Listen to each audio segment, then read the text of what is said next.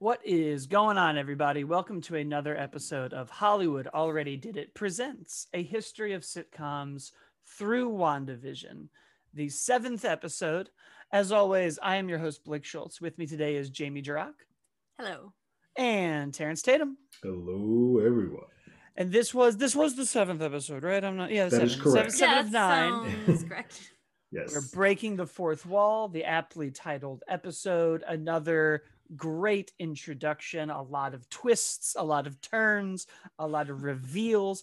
We didn't quite get the big one that I think everyone thought we were, but to that I say, manage your expectations. I feel like everyone needs to do that. Yes, We're saving the heavy hitter because look, here's the thing with these: it's fun. Ooh, the X-Men. Ooh, Fantastic Four. I get it. These are IPs that they can use to get you back in a theater when it's safe. These are not characters you put at the end of WandaVision. These are characters you either go subscribe to Disney Plus for the X-Men show or come and see the X-Men. You don't tuck them away when no money is to be made. You don't buy a studio to lose money. Yeah. But that's not what we're here to talk about, guys. We're here to talk about this great episode, some history of in-camera mockumentaries, really. Modern Family, The Office, Parks and Rec. There's a little happy endings in here. Other 2010s. I guess thousands, tens we're blending now. Although WandaVision 10 was trending on Twitter before this episode, so it is a 2010s one. I think it's safe to call this 2010. I think this is the 2010s. Yeah. Yeah. I mean, I think we just have to accept that we skipped the 90s. It's just what happened. Yeah.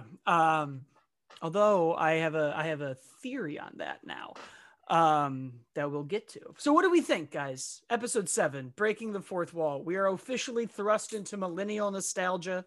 These are the shows that have plagued dating apps for years. Quotes on Twitter, Dwight and Jim references. You can't get away from it.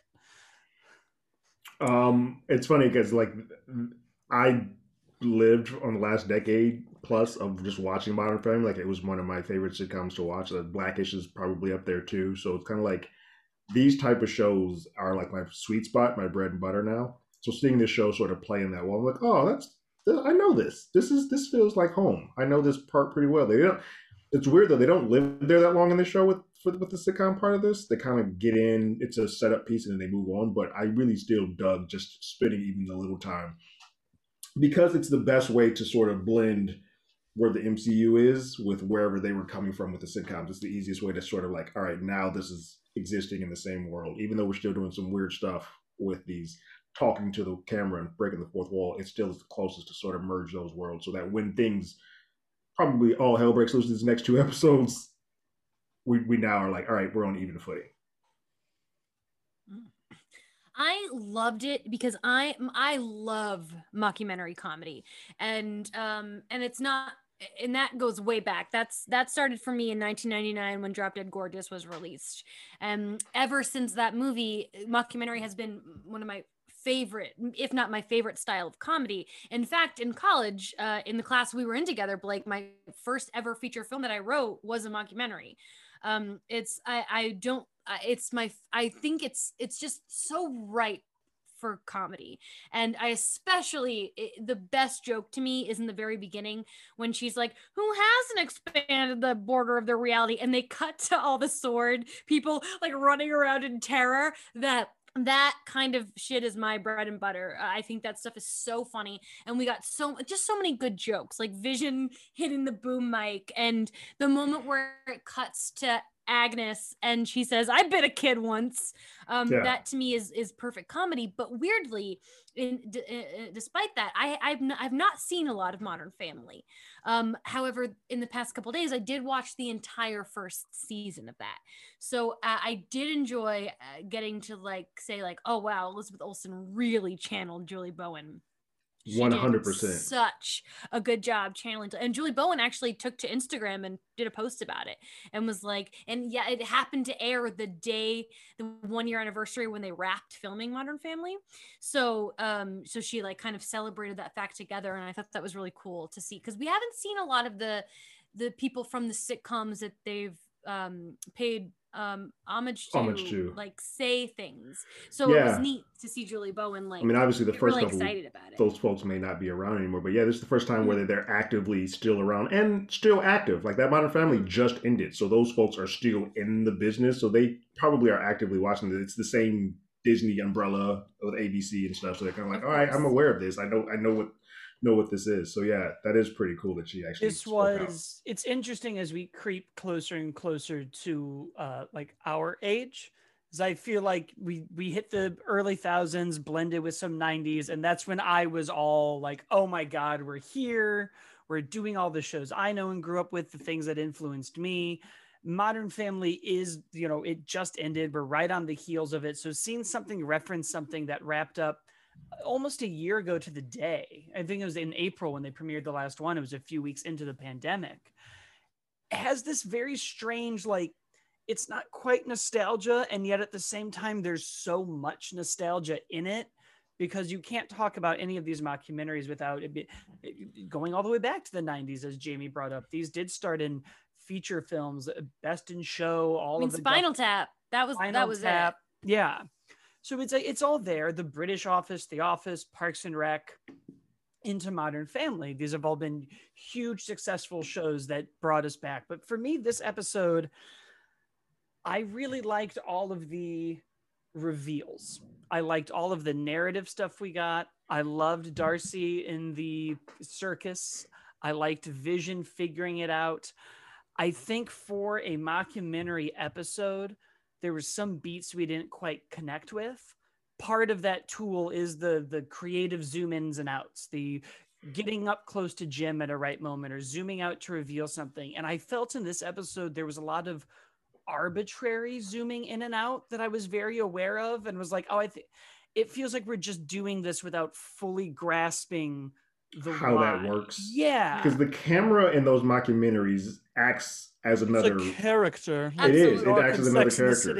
It is. I mean, it sounds ridiculous and on the nose, but that's what it is. And so there were some times when I was like, oh, they're forcing this. This doesn't feel that natural. But some of it did work, because I think Elizabeth Olsen's read of the Mondays, am I right? That was a perfect zoom in. That was they got it on that one. But then there were a couple other ones like, oh, they're not quite getting how that works. It almost felt like a film student doing it, where I was like, somebody's just being like, you got to throw in some zooms. I really did love though the Darcy and Vision meeting each other, and there was that like, he was like, did one of these, like, we met, and the way that they kind of filmed that moment really I felt it in that second when he's like walking up to her. I think that was my favorite in terms of visually how they captured that style. That had a very Office, Modern Family, awkward kind of comedy, that almost like cringy humor, I guess you would call it, that we haven't seen, of like, oh, these people are just sort of trying to interact.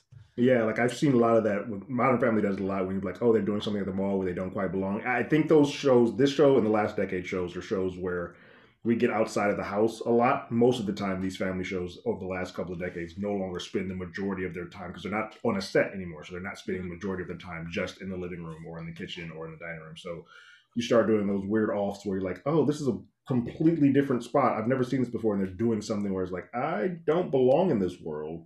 But we're taking that family beat and putting this in some weird aspect that we normally don't have them in. And where the episode really thrived for me was towards the end. These horror beats the show keeps doing. Where are the kids? We're finally in Agatha's house. We're about to figure out her big spoiler reveal that she's also the magic wielding Agatha. We get an amazing bop that's going to be in clubs for a while. Oh my god! I just ordered an Agatha All Along shirt last night. Oh, I need to get on that. My wardrobe is now like half WandaVision. You can't Shout go out to wrong. Margie for the shirt I'm wearing.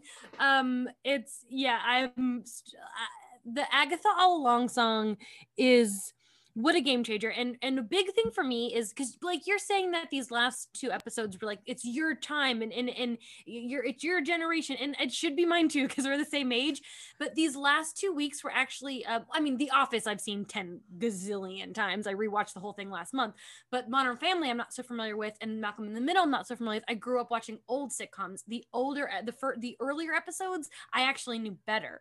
But then they surprised us because they threw it back again at the end, and they gave us kind of an Addams Family Munsters vibe with Agatha all along. Yeah, I think, and we'll get into my big, like, what I think is they're going to do next, but my theory is that next week is either going to be a full-on prequel episode in the 40s or 50s, or we're going to style it up like another classic sitcom trope and get some weird clip show episode. Yeah, it's going to be either a flashback or so, but they're basically going to explain to us how we got to this point, how everything started. I think will be great in the context of WandaVision, but I hate those episodes in sitcoms, and I'm so glad they don't really do them anymore. Because I just watched the Office episode a couple weeks ago where I think it's like season 6 maybe, and they have like somebody come in to like assess because they just got bought by Sabre, and so but the thing is, like, the tiny parts that are new are relevant to the plot, so you have to sit through them. But I just binged the whole show in 2 weeks, so I've seen all these clips now. It's funny, those shows typically happen around the 5-year, 6-year mark for audiences that have not been on the whole time. So, all right, cool, this is our recap episode to sort of catch you up. But if you watch them in a binge mode, you're like, I literally have just seen all of it. Yes. Well, when that was invented, because Friends is like the king of doing that. Yeah. That binging wasn't a thing. Even like DVDs weren't as much. Like, I started buying TV DVDs eventually, but now those episodes are very tedious. But they made sense at the time. I think that's why they don't do them as much anymore. The medium has changed a lot. And speaking of the medium changing a lot, we are now in the 2010s. TV has changed from when Malcolm in the Middle aired and we skipped the 90s and WandaVision. We are streaming more than ever before. We're done with the 24 episode mark. That now feels long. We're in an 8 episode. We're not really looking for ad space anymore. We are looking for how to get you to subscribe to Hulu, Netflix, Amazon Prime. Back when there were only 3, before everybody and their mom had a streaming service to offer you. We're rebooting everything for everywhere. You can't get away from it. But in it came Modern Family. In a time where the sitcom was dying, network television was at an all-time low. You had a few hits with How I Met Your Mother, but a lot of these classic ones in the mid-thousands to early tens, even by the time The Office and Parks and Rec winded down, these were getting 2 million viewers a night. We were seeing a huge depreciation even amongst giant shows. In comes Modern Family, a show that now is on Peacock and Hulu, and the reasons for this are fascinating. Oh, that's a nuts deal that they've made. Oh, I was really curious about this, so please tell me. Because my Jake was like, "Why is Modern Family on Peacock? It's an ABC show," and I was like, "I don't know, but it's getting me to watch it." So, what's that deal? All right, Terrence, you're gonna have to help me fill in some of these gaps because it is wonky and crazy. Yeah. So this was a show that they wrote, they produced, they wanted to get made. They believed in it so strongly and they went everywhere. NBC Universal originally went, we've got 3 mockumentaries already. We'll see you later. We've got The Office. We got Parks and Rec. We don't need it. And they brought it to Fox, who didn't want to do it. Then they brought it everywhere until ABC finally was like, we'll give it a try. In that, they then had to have ABC distribute, but a production company had to do it, enter Fox. This was back when Hulu was a subsidiary of NBC Universal, 20th Century Fox, and ABC. Everybody had equal shares in this company. When they started Hulu, it was an initiative of all of the television companies to get more people watching anything. This was which has now ruined them, except for Disney, who's winning the game. A lot of the show's advertising space then came from NBC when it got on NBC for syndication. The majority of the money the show was making was through syndication on NBC. Hence, almost every single television network has a stake in Modern Family, which is why it is the first, if not only, show to appear brand new on Peacock while it's on Hulu, where it'll stay. This is now a Disney-owned property. I wouldn't be surprised if one day it's on Disney Plus also. I'll say they'll probably eventually get there, yeah. Interesting. 20th Century Fox's banner plays at the end of every episode. And Yeah. yet here it is on NBC's streaming service. So yeah, Wow. the biggest thing is the syndication deal that Modern Family has is with NBC Universal, because that's how it's on USA. USA is an That's what it NBC is, product. USA. Yeah, USA is an NBC product. So they're like, well, technically, we already own the rights to this, so we're going to put this on Peacock too. And they're like, well, shit. All right, well then there you go. And that's how Modern Family sort of literally ends up anywhere. Like I looked up on Roku and I'm like, oh, this is everywhere, everywhere. Wow. And And it's funny because I feel like Modern Family wasn't streaming anywhere for a while, which is why I had never seen it. And I didn't even realize you said it was on Hulu. I didn't know that. I literally didn't realize it was available to me until Peacock got it. So that's very interesting. I hope that the listeners are as thrilled as I am to learn this new information. Oh, I've got Modern Family information for days. I've been re-binging it and researching this whole time. We spoke a little bit about Research 2 episodes ago. This was another show, a famous pilot that they brought everywhere. They showed it to a research screening, and it did some of the best scores that the company had ever seen. This was an immediate 2-series order based off of just the response to this pilot. People fell in love with the characters, which we hadn't really seen in a while. Sitcoms were getting very story heavy, blending drama, blending heavier storylines. This brought back characters you could attach to that were in silly antics. If you really watch season 1, it's a lot of traditional sitcom. Oh, we misunderstood each other. I heard you say something on a phone, but you didn't mean it. We're doing a lot of traditional Vaudeland storylines at the top here, almost returning to form. It blew up from that. They then showed it to investors. They were so confident. The investors gave them a bunch of money. If you're wondering why they had guest stars on guest stars, that most shows wouldn't get till season 4, it's not just that sweet Disney money.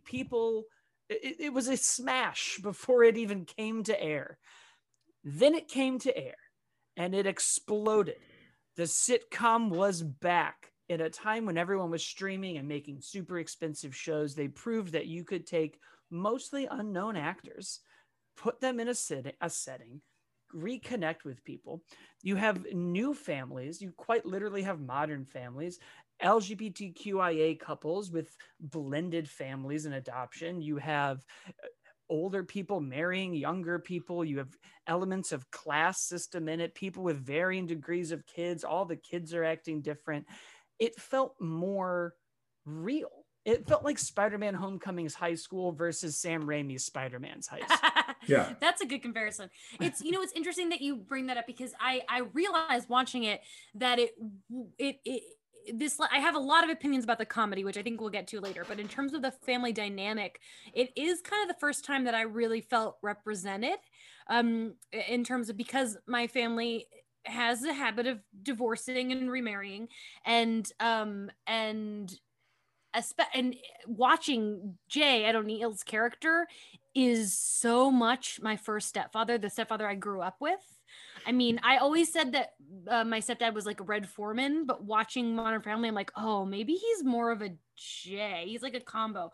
But some of the things that man says, and his like, just the way that sometimes he struggles with a lot of things, I'm like, whoa, I grew up with that man. It's fascinating because that's a lot of adults in that age group now. Like people's parents are like, I don't quite understand what all you kids are talking about. Like I don't get the gender fluidity. I don't get like you're raising an Asian baby. I don't understand that. But I'm willing to give it a shot. I'm probably going to say some things that are very foul. Yeah, he's my ex stepdad, but we still keep in touch. And like I came out as bi, and he's like, he accepted it, But like I can tell it's like I can see his like wheels turning in his head. Like yeah. Like okay, just don't give me the details. Well, it's an interesting thing because so much of the problematic comedy in this show, I feel like tries to come from a place of they're old fashioned and they're learning, and sometimes they hit that and other times they don't. They do not. There's a whole joke with the Cameron and Mitchell and their daughter Lily, and it's in season 4, so we've come now a ways. And they reference she's doing something for school and she wants to get going. And they're like, sometimes we forget to factor in that she's Asian. And it's like, what is this? This is bad parenting. Like, Very similarly, in the first season, because again, I've really only seen the first season this week. Jay is always refers is like my little fortune cookie, or Or like he, my like little the very pot first episode, he calls her a pot the sticker, and I was like, sticker. "Whoa, wait, what?" Exactly. And the fact that Cam and Mitchell don't like say anything, and there's a lot of that like underlining kind of racial stuff, like with Gloria. Sometimes it works the way that they like the Colombian culture, but a lot of times it's really I don't know. I tried to look up what Colombian people think of the show, and I couldn't find much. I was going to say it's weird because they're even in the same scene. Sometimes you're like, okay, that joke worked because you weren't as on the nose, but then the pot sticker, like the pilot happens when they first learn about Lily and they show it for the family, and the younger dad, like Gloria, I mean not Gloria, to with the three kids, he says, "You named her Lily. Isn't that going to be hard for her to say?" It's a super smart joke. It's very like, all right, that's close, but that's a joke. But then they follow it up with Jay saying the pot stickers, like, you can't do both. That line is that's rough. what it is they Agreed. double down on it, Right. And the thing about like the Lily joke is like that is pretty funny, Yeah. but also dicey. But It the is. thing about the pot sticker, and then later again, Fortune Cookie came a couple episodes later,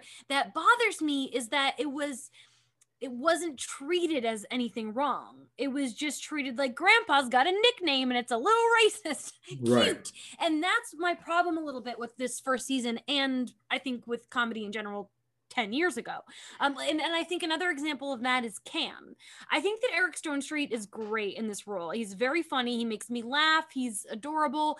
But as a queer person who spends a lot of time with queer people, it's very obvious to me that Jesse Tyler Ferguson is actually queer in real life and Eric Stonestreet is not. And I don't dislike Eric Stonestreet's portrayal. I think it's funny and it's good, but I think that when this show came out, they had this idea that they were trying to be inclusive and they were trying to make inclusivity make more sense to people who weren't used to it. Like, it's a good bridge. It's a like like I said, like, I have a Jay in my family. I understand that people are like this, and 10 years ago it made sense to kind of use a show like this to help people along.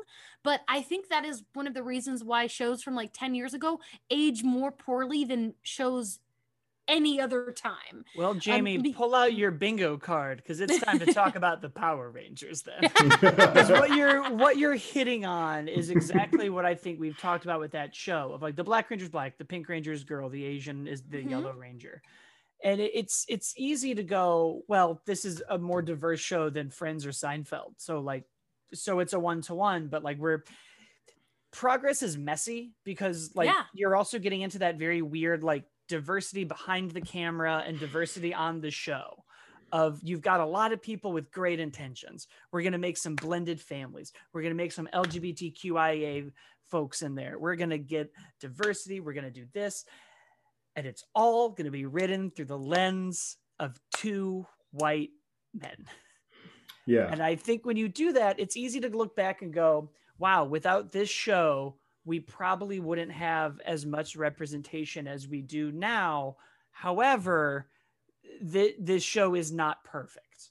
And it's a very, it's very weird because it's like The Office. People are always like, well, The Office now. And I'm like, yes, but if we hadn't done it this way, we also wouldn't know to not do it this way. Yeah. I think anytime you have a show that runs for 10 plus years, 11 years, halfway through that, they're going to be fighting against time. They're like, oh yeah, you're no longer the relevant one in the room or the one that's progressing or doing things ahead of time. I think if this show came out today, we would very much have an actual gay person playing Eric Stonestreet. Like there would be two people who are gay on that. And you probably would also have in this blended family an African American. You probably have an African American person or somebody in that family as a whole. You would probably have on the queer, like lesbian side or queer side of it. It would be just a little bit mixed, but I also think you would need to have people in the writing room and the directing room. It's about, I looked on IMDb and there were some gay people. There weren't a lot of people of color. I think maybe like one woman that I noticed. It wasn't very diverse, but it was more diverse than some shows. Correct. But it is still mainly like run by like a white dude. But I would also like to say that I have no problem with straight men or women playing gay roles. It just depends. Like they're like a good example is like Will and Grace. Will, why is that actor's name escaping me right now? He's not gay, and it's fine in real life because he doesn't he's not playing a flamboyant But character. he's not. I say he's Sean not Hayes. overtly super. Exactly. Super like Sean flamboyant. Hayes is like, but the thing about Sean Hayes is he wasn't out for a lot of the show either, so Right. that's a whole Right. different thing.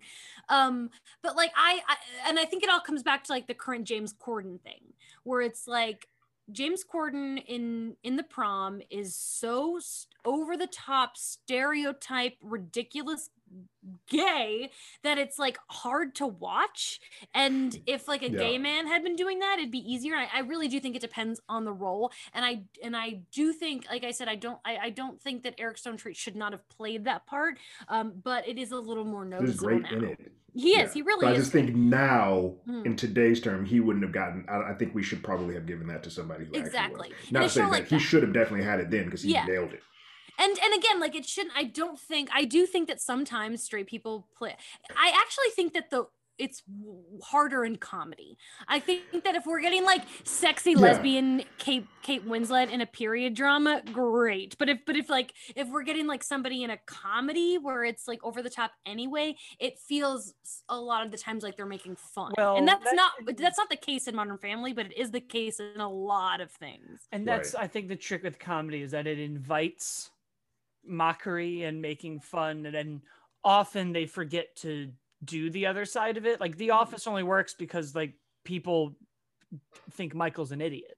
Mhm. Like if he's not good at his job and he shouldn't be there, and it's talked about and it's mentioned. And part of the other meta joke then is once you work in an office, you're like, oh yeah, these people are here and HR is worthless. Like this does happen this way. Part of it's why like you then get into smarter shows like Parks and Rec, where it's like, oh, we're never really punching down at anybody. They've found other places to make the comedy, and Modern Family kind of does both. Yeah. It's just that every now and then you're like, oh guys, like we can't do I mean, sometimes it's literally just being a product of the time. I also really think that comedies that are these single camera comedies, the shelf life can sometimes be a little shorter because they're not always following the rules of comedy, the rules of triplets, where like that normally is not the structure that works in those type of comedies. They're doing things a little bit differently. Whereas you're doing a live action comedy where you're doing the triplets, you're in a live audience, you're telling people sort of when to laugh. You're going to always sort of know the tried and true of this is going to always be funny. These things always work. Whereas sometimes the single camera stuff, one, becomes subjective, but two, is dated to the time that whenever it sort of comes around. So since they're not hitting the rules of comedy, it's more of like, do you enjoy this? Was this working at the time, or were you watching this at the time that this actually existed? And that's where some things some things don't hold up as well as they did when they first came out. I agree, and I think specifically, like if we really look at 10 years ago, I think that a big thing about that time period is that it's when we the collective we started trying to be more inclusive and doing things, but we took it too far. And I'm thinking back, I was performing a lot of comedy 10 years ago. I was doing stand-up, I was doing improv, and I look back and I am so grateful there are no video evidence of the things I did and said. My college improv team, the amount of rape jokes we told. I used to host shows as Woody Allen, and my theater used to do a midnight show that was like supposed to be as gross and awful as possible. I remember my friend hosted a show as Amy Winehouse the day Amy Winehouse died, and I encouraged this. I literally was like, oh, that's gonna be hilarious to do that. And there was just like no sensitivity, and there was no, it was like at that point it was like everything's on the table now, we can do whatever we want. And I at the time I was 20, but at the time I was like, anything's funny, everything's on the, we can do whatever we want. And that's what comedy was I think then. Yeah, and there that's was- how we get like blackface in 30 Rock. I was going to say that. I was literally like- about to say 30 Rock is the case of that. Like, Yeah. Well, and that's 30 the- Rock is a brilliant show. I It is. love 30 Rock, but the amount of things that are very poorly aged in that show are because it came of that time. It started in I think 2008. And it was like a time where it really felt like we can get away with anything because we are inclusive. So that means we can make fun of everyone. When no, because that's just not Scrubs the is on reality. that That's, list. I was Scrubs is about on to that bring list, up too. Scrubs. There's a lot of Scrubs stuff where you're like, oh, they had Donald Faison, and therefore we're like, we can make every black joke we want. Exactly. And it's like, well, no, but Like, also hold on. like it's also, you know, you bring up a good point that I think 10 years ago, the mantra really was either we can say anything or we can't say anything. Like we had a very like all or nothing concept in society. And I think that's in a weird way where you have to get to start going, ooh, hold on. Like, well, wait a minute. We actually have to figure out how to do this. And it's not that you can't say anything. It's that if you're going to say it, you need to say it right. I remember when I was doing UCB improv classes, this came up a lot. We had it was so bad that I even laughed at it, but we had a scene. It was a female, it was a woman teacher and a lot of girls in the class. And we did a scene where if you know improv, they're, say a word, and we're going to do a little monologue and do a scene. And somebody made a joke about like, I hate gyms that have treadmills in the windows because I run and my boobs bounce up and down and then men stop and stare. It's awful. Like, why would you design it this way? So a guy started a scene with a girl and just said, I like the way your tits bounce. And I knew it was inappropriate and I knew it was bad and everyone's face. And I laughed so hard just because I was like, this guy, it couldn't be more tone deaf. Like everyone laugh at the idiot with me. Yeah. And of course, no one did. And it took me like 2 minutes to realize like, oh, I'm just cackling in the back of this room by myself. And then we had a conversation of like, look, you can do that, but the scene needs to be about why this guy's an idiot and not him just like going up and being like, smart hey, ways the to get it. Gams. Right. It's like there's smart ways to get to some of these jokes. You just have to, you can't take the easy route to get to those punches. And the thing about that I think I would say that a lot of horrible things happened in 2016, but I think that with like the Me Too movement and everything, one thing is that we have found a better balance of what's appropriate in comedy and how we can do it. And I think that because of that, there are a lot of comedians who are like, everyone's so PC, we can't do what we want anymore. And it's really like, no, dude, you just were never really funny. You were leaning on these crutches that were wrong. And if you can't adjust to what is right, and we have gotten, I mean, literally Barb and Star Go to Vista Del Mar is one of the funniest effing movies I've seen in years. And comedy right now, it's like we've gotten to a point finally where we understand what is we're not perfect. It's not a perfect system yet. Nobody's but gonna be it's a lot better than it was 10 years ago. It's one of my favorite interviews, and I know he has his own problems. I know Jerry Seinfeld's also not a saint, and there's some things in there with people he's dated, but he did a sit down with Ricky Gervais, Chris Rock, and Louis C.K. And in this sit down, Chris Rock starts saying the N-word, Louis starts saying it, and Jerry Seinfeld immediately is like, what are we doing? And Louis C.K. is like, well, you don't really know Chris and I the way we know each other. I can say it with him. He gets it. We get it. And then Ricky Gervais starts laughing and he's like, oh, we have two different people in this room. We have two people who will say the N-word, but he says the N-word. And he's like, and then we have two people who won't say it. And Jerry's like, but you just said it, Ricky. Right. You just said it. And he like kind of calls all three of them out and is like, look, you guys have found the comedy in this word. I haven't found the comedy in it. Frankly, I'm not looking for it and I don't want to find it. This was pre Louis C.K. Oh yeah. This is like is this 10, the one, 15 wasn't Bill quote. Hader in there too? He might be later. There was just them. Or like four. he like moderate. I think I know what you're talking about. And I feel It was like a sit down with the four of them. Yeah. I definitely think I've seen that. And like there is a point where I feel like the N-word's a great example of oh, my friend says I can do it, whatever. And it's like, hon, your friend is not comfortable with that. Like, No. They're just making it easy. Right, so they're making it easy so they don't want to get into an argument with you. But I also think that if your friend is sort of leaving you out there to dry, because if you say that word around the wrong company who is not your friend, it's not going to go well for you. And that's sort of where the comedy comes in, because you're saying that like with the two of them, but if you're saying this now where people are videotaping this and can see it, you're no longer in the company of just the two of you. You're now saying this publicly. That doesn't fly with the majority of the audience. Chris Rock said it's okay. Does not mean it's okay. Right. Yeah. Wait, he doesn't represent every single black person? Oh, no? Anyways, this all brings us back to WandaVision. The rest of the 2010s is like, it's kind of boring, really. We're transitioning over to streaming. Modern Family has proven there's still an audience for these shows. You get some ratings. For some reason, Chuck Lorre is running the world. Big Bang Theory is huge. Two Broke Girls comes in there. 2.5 Men. Yeah, Two Broke Girls comes in there. CBS, why was CBS, like all those shows, my God, why was CBS I watch a good deal of CBS Two Broke Girls, but I hate their comedies. They're all one note. It's like a very specific style to them. Yeah. Like, you know me, I love Kat Dennings so much. And even I have not seen an episode of Two Broke Girls because it's just not, I mean, I've seen a lot of Big Bang Theory because of family, and it's just, I don't know, like I'll never, it's what I've said to my mother is it's comedy for people who don't understand comedy, which offends her deeply, but it's kind of true.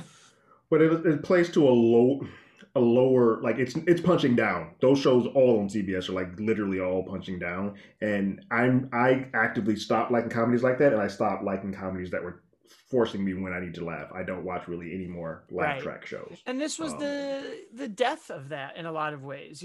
Shows that had laugh tracks started to feel old out of the gate to newer audiences. Yeah. If you did that, so this brings us back to WandaVision. Using all of these tropes, we're not punching down at all. None of the comedy has been bad. We haven't made fun of anybody in the show because I think Marvel's, who also has their share of problems, is smarter now than before. They did start 10 plus years ago, so. Well, look, that original Iron Man, that Iron Man 1 and 2, man, there's some stuff in there, you're like, whoa. Yeah, it's a little like, post 9/11 racism is there for sure. Oh, yeah. So now it's interesting using these shows and this decade. We didn't talk about happy endings at all. I'm pretty sure they just did the intro. I really want to talk about that intro. So you just brought it up, so I'm gonna sneak in there. Great. I was really excited to see what they were going to do for the intro. What I wanted was a New Girl intro because I wanted to see Elizabeth Olsen singing about herself. But what I expected was Community because of the Russo brothers. And that's an easy one to emulate. The, what do you call those kids thing? Fortune tellers. Those like fortune teller things near your kid. That's what the Community, I really expected this is that. The hand gesture for them. Yes, and I was pleasantly surprised that they went happy endings because that is also a show that the Russo brothers produced. They weren't as involved as Community, I don't believe, but it was still something that they had a hand in. So I felt like it was still the nod I was expecting, but in a different way. And I think it was a great choice because happy ending is very niche, and it was cut off before its prime. It only got 3 seasons, but the funny thing about it does have a New Girls connection. I know Wayne's is Junior, he filmed the pilot of New Girl but then found out that Happy Endings got picked up, so we had to leave New Girl. But then after Happy Endings got canceled after 3 seasons, he went back to New Girl, which good for him. Like, do what you can.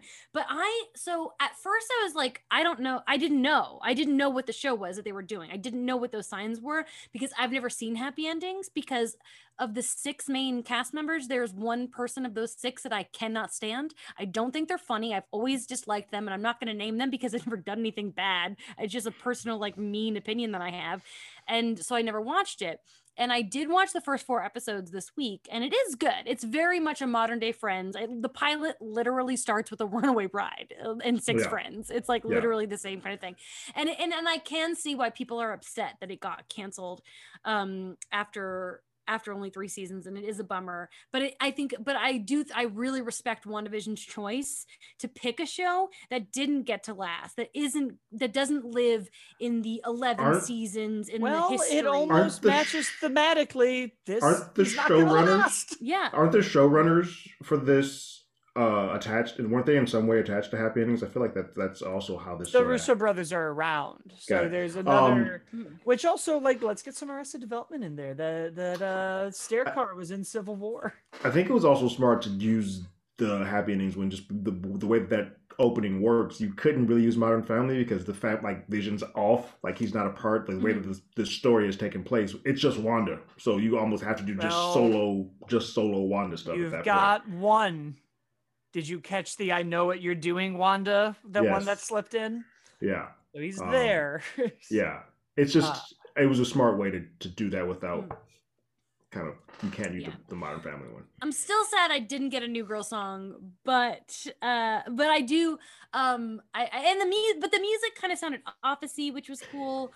Like it was a good combo. Like that I like was what was interesting. It was like a office sound with the Happy Endings visuals, which was like, oh, that's cool. It kind of like how the Growing Pains Family Ties combo with like a sprinkle of Full House. I like that some of them, like this week, oh, that's Malcolm in the Middle, but one week is a little bit of a combo. Yeah.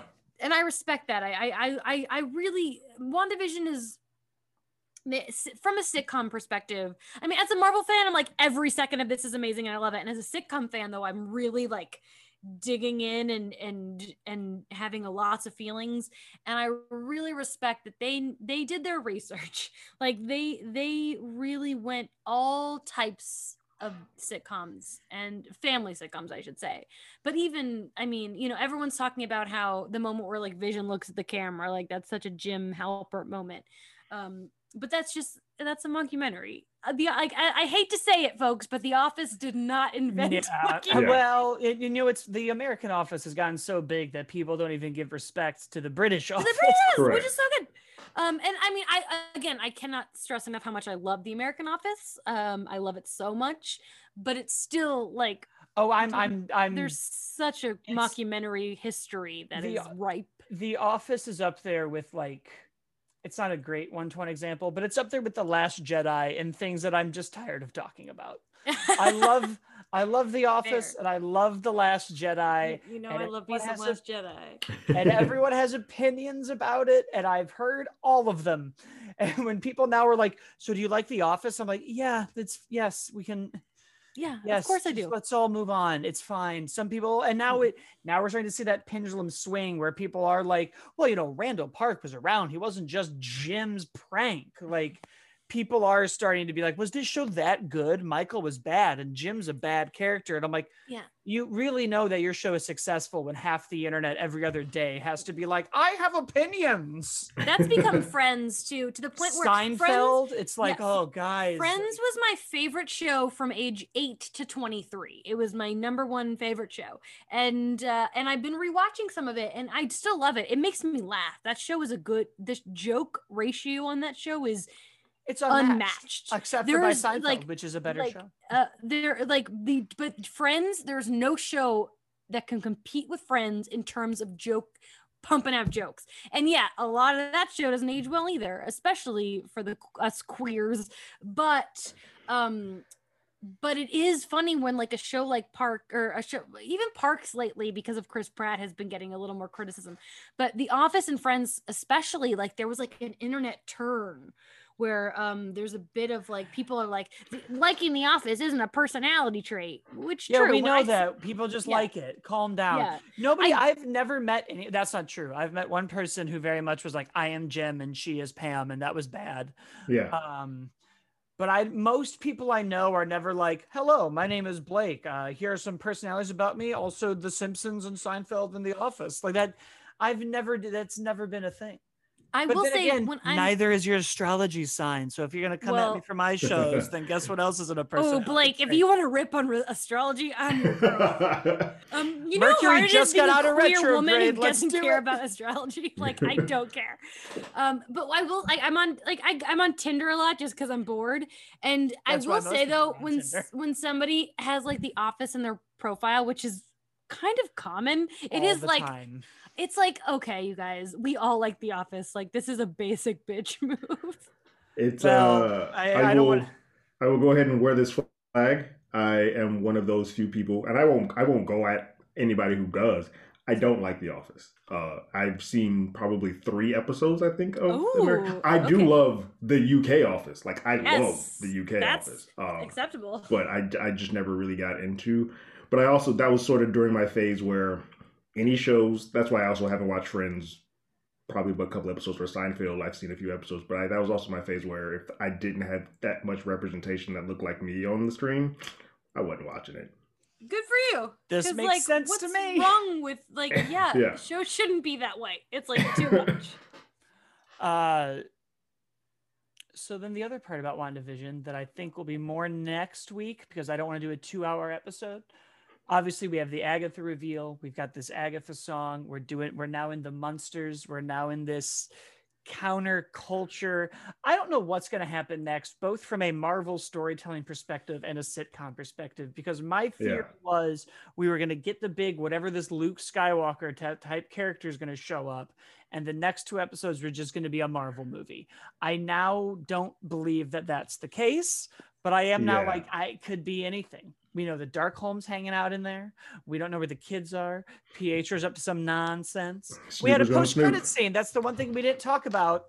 Welcome to the age that I actually started to hate in sitcoms, where the credits are finishing the story for you. And I hated it because shows started really doing their like tying it up with credits at the bottom. But I was like, let me have my feelings and then show me the people who made the show. So now put a weird like defuse the bomb type situation. Why it gets really sucky is when you watch these shows via DVR and the shows record up until a certain point and they cut off the last button or last joke of whatever they decided to put in the post-credit sequence. I'm like, you son of a bitch, just put it all where it's supposed to be. Similarly on streaming services, because when it hits the credits, it shrinks down, and gets you ready for the next episode. But in some sitcoms, it's like you're making me miss the joke, the final joke. Right. That's very common on like Hulu and stuff, and it's annoying. Yeah. But we got our first post-credit scene, which I also was like, now we're in the age of Marvel. Like that was such a smart way. It's a little kind of a bummer. And I think everyone's waiting through the credits because they're gorgeous. And I think we're all it's midnight and everyone's tired and they want to make their Age of Ultron jokes that we've had to do for the last 8 weeks. We get it, you guys. Age of Ultron's the next show. Don't have to keep That's what they're popping up, guys. Yeah. We don't. Yeah. I'd rather be spoiled on the next episode at 9 a.m. than see another Ultron joke. But it's funny how many people, like I was watching a couple of like reaction to this episode, and how many stopped watching once the original content over. Like we had reprogrammed them to stop watching post credits now. And I was like, oh, that's weird. So the first thing I tweeted, we're in the 2010s, expect the post-credit scene. We're now in Marvel's worlds. Disney is, if there's one weird thing about the 10s, it's Disney's world now. It is. Yeah. And I'm sure I brought this up in the past, but I mean, as the biggest Agents of S.H.I.E.L.D. fan, that's something they did, and every single episode had like it wasn't really a post credit, but it was technically a post credit, and it was awesome every time. Yeah. And but one sitcom that I actually really wish the 2010s WandaVision would have done this. One of my favorite bits is the way that Arrested Development would do like a next time on, but it wasn't really the next time. It was just like a joke that like kind of alluded to what was going to happen next week. And I kind of wish that WandaVision's first post credit would have been kind of like that, like if Ron Howard's voice would have showed up and be like, next time on just WandaVision. Anybody's that could have been anybody cameoing and just doing a like next time on Wanda. It could have been one of the Russo brothers. What are they doing? They can hop in a VO booth. And they're currently promoting Cherry. I said Cherry, right? That's what's going on? Yeah. Is that on Apple TV Plus? Everybody bought an iPhone this year is going to be very excited to watch that. Speaking of amazing current sitcoms, get Apple TV Plus just to watch Ted Lasso. That is the next in 10 years when we do a reunion of this podcast, like the 10 years, 2020. Jamie, you'll be with us next. We'll figure out what we're doing after. We're not letting I you just go. mean this specific WandaVision one. Like, obviously we're not going anywhere, but I feel like when in 10 years from now, when we talk about this upcoming decade of comedy, I think that it's going to start with Ted Lasso. That makes sense. The show's great. I'd love to see it in this one. I don't know what that show would be. Maybe This actually is a good spot. Like I'm happy that I have no idea what the hell's about to happen. I'm excited. Well, we've now kind of caught up to the comics. We all know, anybody who knew House of M, Vision, Avengers Disassembled, any other Wanda-centric story, we're now kind of at that climax. We now know the villain, at least one of them. My big theory is that Agatha is working with S.W.O.R.D. and that the big twist is going to be, we wanted to bring back Vision, we couldn't figure it out, Wanda came in and got him, and now Agatha's going to mess it up, and we're going to make her the villain, and we're going to get our sentient robot back. I mean, Agatha's not a villain in the comics, so I'm really interested. No, to see... she plays more of a mentor role. She's a mentor, but I also love the, like, if they do change it and keep her a villain, I'm like, yes, Catherine Hahn villain, give it to me, girl. But she is having a ball. God dang it, give her and Elizabeth and even Paul, they all deserve it. Yeah. But Catherine Hahn, I'm just so excited to see the internet gush over her, because I've been a Catherine Hahn fan for a very long time. I've bookmarked her HBO show on my HBO Max. Mrs. Fletcher, let me tell you, that's some sexy stuff. I've heard. It's really sexy. She's sexy. But I'm just but weirdly, like, Twitter's been very gatekeepy this week. Like, oh well, I've loved Catherine Hahn forever. Oh yeah, like, we're now doing like, and that's. She's great. A prominent actress. A lot of people have been a fan of hers for a long time. Liking Catherine Hahn is not a personality trait. Full circle. And it's like, you should be excited that the whole internet's obsessed with Catherine Hahn right now. I'm excited. I'm excited that people are finally realizing what an amazing actor Elizabeth Olsen is. I'm so happy. One thing that everybody will always do, it is, I saw the band first. I remember when Yellow Card was in a barn in Illinois. And I was with Gambino back in the day when we were doing camp. Back when you were doing camp. Get on I Am Just a Rapper and I Am Donald tour. Come at me. Come into my house. When he opened for himself, I was there. We've done it with nerd culture. We've done it with pop culture. Unfortunately, we're going to keep doing it as much as I don't think people want to. Gatekeeping sucks. The more people that like your hobby. But look, I was young once. I remember when video games got popular and I was selling video games to the people who made fun of me for playing video games. And I was pissed. I remember being like, now you want to come in here and buy Madden and Call of Duty? You were punching me in the face for playing Zelda 2 weeks ago, sir. Like, I hope that was just an over dramatization and no one actually hit you. It wasn't in the face. Oh no, Blake. I think that's our show. We're coming up on an hour. On that note, like the 2010s, we're gonna end depressingly. No, it is a decade that ended pretty bleak. Ooh, I mean, oh yeah, really. I mean, Jesus, you guys.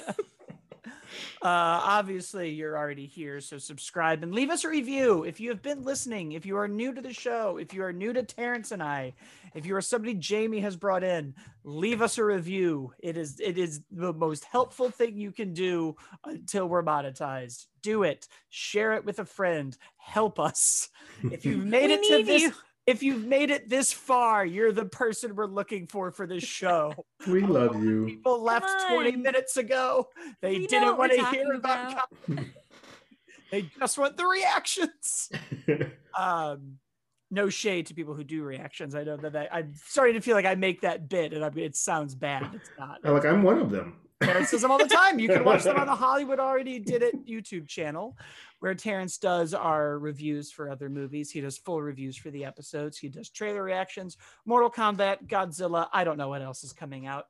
You can listen to me talk about toys on the How Do You Figure podcast. You can listen to Terrence and I talk about other movies that you might not be able to do anymore and you can't do that podcast. You can listen to Jamie on Phase Zero on thecomicbook.com. You can read the rest of her work there and at BuzzFeed.com. And I believe that is everything on social. I am at, as always, Blake. Terrence is at Terrence Tatum, and Jamie is at Jamie Cinematics. And you'll find the show. You know it. It's fine. Later. Amazing. Oh, that's perfect. This episode of WandaVision had a post-credit scene, so our episode of our podcast needs to have a post-credit scene. And I'm going to include what you just said on it because I have already hit record. If you've stuck around this long, amazing. You're one of 20% of our audience, and you will be rewarded. Because we forgot to talk about, and by forgot, I mean this was an intentional decision to do a post-credit scene, and not at all something we just realized. Welcome to it. I Am Iron Man has happened. Nick Fury is somewhere in the background, and you think those were the only commercials in WandaVision? Guys, we had a great commercial this episode. Take it away. Yeah, I was sitting here before that commercial aired. Like, the best way to do a commercial in 2000s is do these commercials where we talk about like giving you a pill, and we literally just list off a bunch of diseases that it causes you if you actually take this. And I was like, and when they did it, I was like, oh my god, that is fucking perfect. That's what I wanted to a T. It really felt like, I mean, in this day and age, I don't watch commercials that much anymore. I'm sure you guys don't either. But the depression pill commercials, wow, what a staple. And you know, when you think about it, very messed up. What an insane society we live in. I mean, truly. We have these commercials where this woman is just like depressed and there's no, I mean, these commercials, there's no nuance to them. There's nothing that makes me like want to buy this depression pill. It's like there, and it's like, what a hard thing to advertise. It's such a like, bizarre you're so concept. Depressed, come get Nexus and you will be happy, or at least drugged enough that it won't matter. Well, and I think also this one, you might be more depressed. That could be a side effect. That was a great joke. More depression. Yeah. I felt that was very indicative of like middle-aged to older millennial humor of like everyone makes mental health jokes, whether or not that's okay, and we should be doing it as a different conversation. But that's definitely a thing. These pill ads that are everywhere that I can never tell if they're real or an SNL joke. I always feel like they're a skit. Yeah. There is something deeply, deeply funny about them in like a very dark way. Because they're meant to be serious, but it's just, I mean, I don't know. I don't know if anyone who is in desperate need of a Nexus pill sees that commercial and are like, I feel seen. That lady with a dark cloud hanging over it. And sometimes they're like animated. Oh yeah, the little bubble that bounced. That was like a very 90s, like, and he's sad. We live in such a messed up society, you guys. I mean, truly, we're Jamie out here quoting the Snyder Cut. Oh, how dare you! You cut that from this show right now. I need you to remove that. I'm offended. I'm offended deeply. This post credit was a mistake. It's staying in now. The reaction was funnier than the joke. Oh, that's awesome. This also showed us where Wanda is. I feel like all of these commercials have kind of been indicative of where she is, and now she's just sad.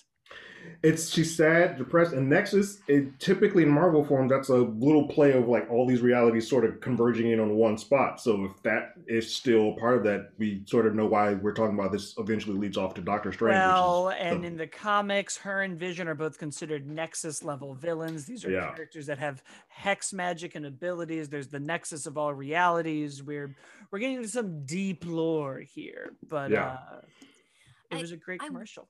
One thing about depressed Wanda that is like so true, and I don't know, this was the most relatable I've ever found Wanda. I tweeted this, but I meant it. Like Wanda waking up full of regret in her Halloween costume. Like she's like, I'm having a quarantine staycation. I literally did that this week. I took off work and had a quarantine staycation. I think everyone has been in that situation where they flip off the covers and they're like, Shit, I am still wearing the exact same thing I was that last happened to me night. on my 21st birthday. Now, Check out this my was contacts. many years ago, and I'm going to regret telling the story on here. I was interning at a private party at the Drake Hotel. This was so long ago. And cut to me waking up on my couch the next day, completely pantless, and I never saw that cell phone again. I don't know what happened to my cell phone. I don't know what happened to my pants, but I was on my couch, and I was grateful my roommate did not walk in and see me pant. I was like Winnie the Pooh in it. And so I feel you, Wanda. I get that. I get the We've all been there. You dress up for a costume party, and the next thing you know, in your bed. or the couch. Kids are trying to wake you up. You're like, nope, not today, kids. Mm-hmm. That was also yeah. I'd imagine, I don't know, I don't want kids, I don't have kids, but the idea of like sometimes, wow, yeah, what do you do when we all have those days where we don't want to get out of bed? I assume I do. And to like also, but like you have children to take care of. I think that's the sacrifices parents talk about. I think they suck it up and they do it. And pop all the Nexus pills, all of them. I think that's it, guys. That's our postcard. Maybe don't talk about the pantless story, or keep it in, Blake. I don't care. We'll see. I have to. This is going to be uploaded in like 12 hours. My edit time is very You're gonna tight. Keep it. Just keep it. Even though I know Margie's listening, it's fine. All right. I think that's that.